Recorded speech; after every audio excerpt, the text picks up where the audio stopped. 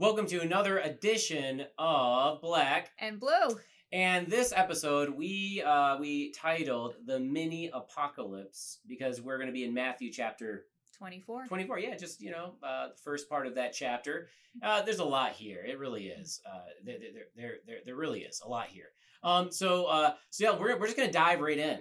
Mm-hmm. Yeah, there's a lot of hope here, a lot of encouragement. End times encouragement, right? Mm-hmm. Yeah. Mm-hmm. So here we go, right? All right, Deaconess? All righty. Okay, are we buckled up? It's going to be a bumpy ride. Okay. Good. When Jesus left the temple and was going away, when his disciples came to point out to him the buildings of the temple, but he answered them, "You see all these, do you not? Truly I say to you, there will not be left here one stone upon another that will not be thrown down." Jesus leaves the temple. Does that remind you of anything in the OT, the Old Testament? Maybe the glory cloud leaving the temple, God's presence leaving the temple. In Ezekiel, right? Yep. Yeah, the glory cloud leaves the temple, and when the glory cloud leaves, that is, it's not Elvis leaving the building. Mm-hmm. It's God leaving the building. So now the temple's helpless. It's helpless, unprotected, mm-hmm. and that's why the temple will fall in like 587 BC. Mm-hmm. But the glory cloud doesn't just go whoop up to heaven. The glory cloud actually goes with the exiles to the Babylonian zip code, right? Because God is even Emmanuel in the Old Testament, right? He doesn't leave his people; he goes with them into exile. And so, what is this all meaning? Like, so what does this mean then for Jesus, right? He's the glory incarnate, yeah, right? He is the very presence of God with man, and he leaves the temple, and so then we shouldn't be surprised that Jesus says, "Oh, this building's gonna come tumbling down." Yeah, the temple topple, right? That's right, and that will happen in 70 AD. 80, yeah, 70 AD. So Jesus, though, he leaves the temple, and just like the glory cloud in the Old Testament, going with the exiles, Jesus, he's Emmanuel, God with us. And this is not our permanent home. We are actually those who are in exile. Yeah. And every year we just get a bigger and deeper homesickness because we know the new heavens, the new earth, that's going to be our home. That's where we really belong. It's where we belong. Yeah. It's so these unfulfilled desires remind us that we are made for a world that's much bigger than this place. The new creation. Yep. But we're going to get there not by ourselves, but with Jesus. And that's good news because then Jesus gives us kind of some current events that are a little scary. But he's not trying to scare us. He's actually here to give us hope and encouragement. So big time. We'll keep going here. As Jesus, sat on the Mount of Olives, the disciples came to him privately saying, "Tell us, when will these things be? And what will be the sign of your coming and of the close of the age?" And of course, Jesus doesn't give an answer. He doesn't want predictors. He wants proclaimers. Yep. Right? And Jesus answered them, "See that no one leads you astray, for many will come in my name, saying, 'I am the Christ,' and they will lead many astray." So what is Jesus saying here? He's saying that there will be people who are like, "Hey, Jesus is coming over there. He's here now. He's going to come in 2 weeks at... 2 weeks from today at 5:15 p.m. Yeah, and they'll do so saying they're playing on Team Jesus. Yeah. And Jesus is saying, don't be a planet. That's what the word to be led astray comes from. The word that where we get a planet, right? It wanders. Yeah, because a planet wanders in the night sky. It's not fixed. And so I like to say, don't be Uranus. Is that bad? Is that going to be okay for the video? Don't be tricked. There'll be tricksters, people, trying to predict the last day. No one can do that. So don't be tricked. We're going to have those people and we're just going to ignore them. We're not going to be Uranus. But there's also other things that will happen in these end times. Because the end times started with Jesus and his ascension and the sending of the Holy Spirit at Pentecost.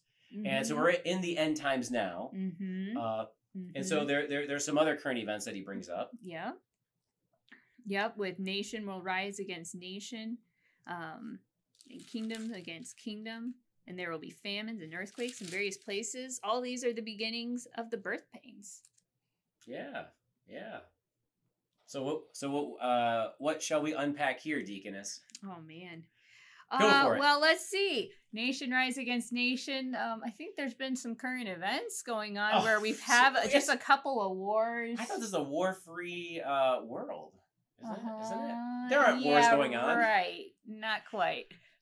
There's wars and rumors of wars. Yeah, tons of them. Just turn on the news. Yeah. Bullets are flying. Bombs are exploding. Yeah. Missiles are flying. Yeah. Drones are being used. Oh yeah. They're hostages. Yeah. It's pretty violent world. And so Jesus, he doesn't want us to be tricked. He doesn't want us to also be afraid. Be terrified. Yeah. He doesn't want us to be terrified when these things happen, because they will. They are happening. And what's really interesting is this whole must take place. So saying that really you have hope there in your Bible. Can you explain that? Oh man. Well, because we don't have to be afraid when wars are breaking out and there's rumors of wars, because who's the one who holds the whole world in his hands? Who is the one who has overcome the world? Who is the one who is the light of the world that no darkness can overcome? Who is that, Pastor? Jesus. He's got the whole world in his hands. I love that song. Exactly. More and more as I get older, and I am pushing 40 now. Oh man, I'll be getting my AARP stuff in the mail soon. Yeah, that's. And now you're probably wondering what's AARP, but it's ridiculous. The songs that I learned as a kid, mean so much more to me. Yeah. So there's so much truth in the fact that the Lord really does hold this world. Nothing is happening that he doesn't know about. And he is the one who's promised to be our rock and our defender, who's promised to be with us, Emmanuel, always. So if we have Jesus having our back, we always have hope. There's nothing that can stop us now. Exactly. Yeah. So we have all this, the theological and the political and the ecological chaos. And our Lord says he puts a positive spin on it. Really, he says that this is just the beginning of the birth pains. I mean, he's saying it's going somewhere. Yeah, and so it's pregnant. This creation with the new creation, because we know out of this old creation will come forth the new creation that will have no falsehood, no wars, no rumors of wars, no tears, no earthquakes, no famines, no tears, no hunger, no thirst, right? Everything will be perfect because we will be perfect as God is perfect.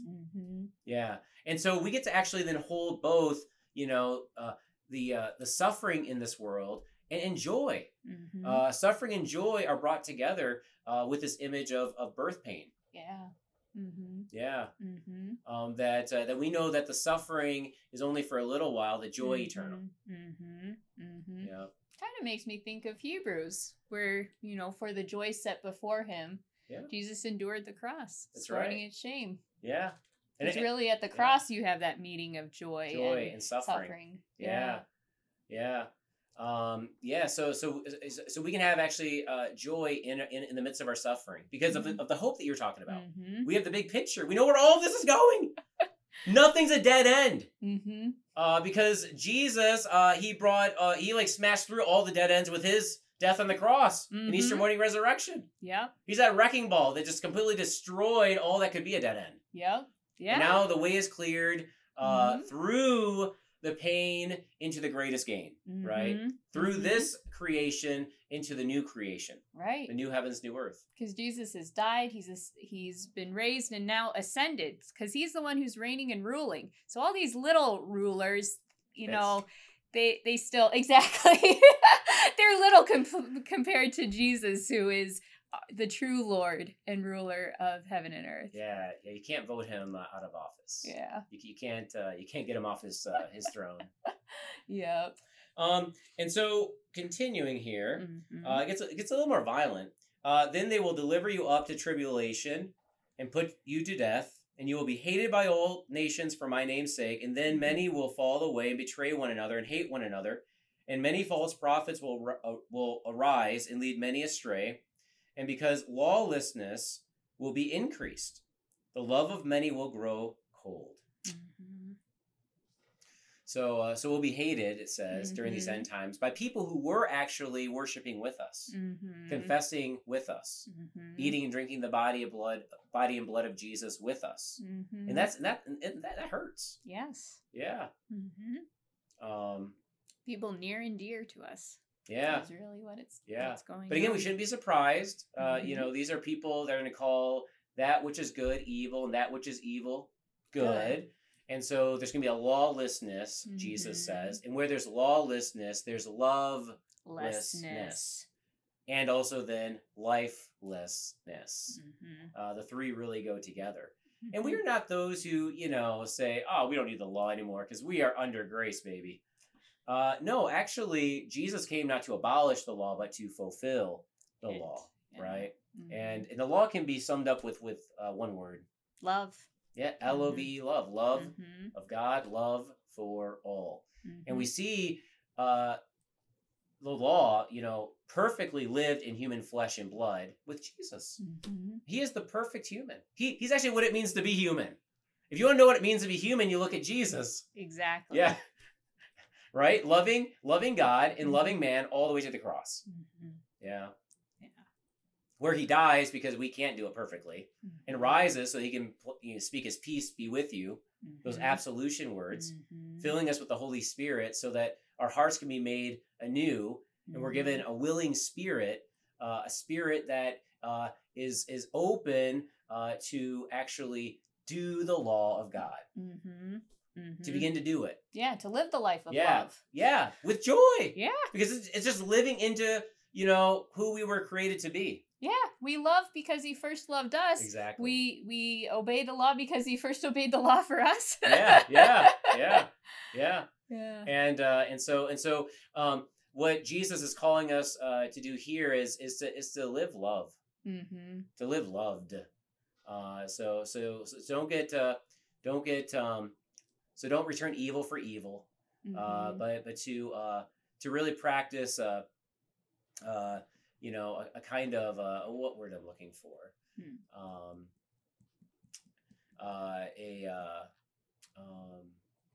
a positive form of retaliation.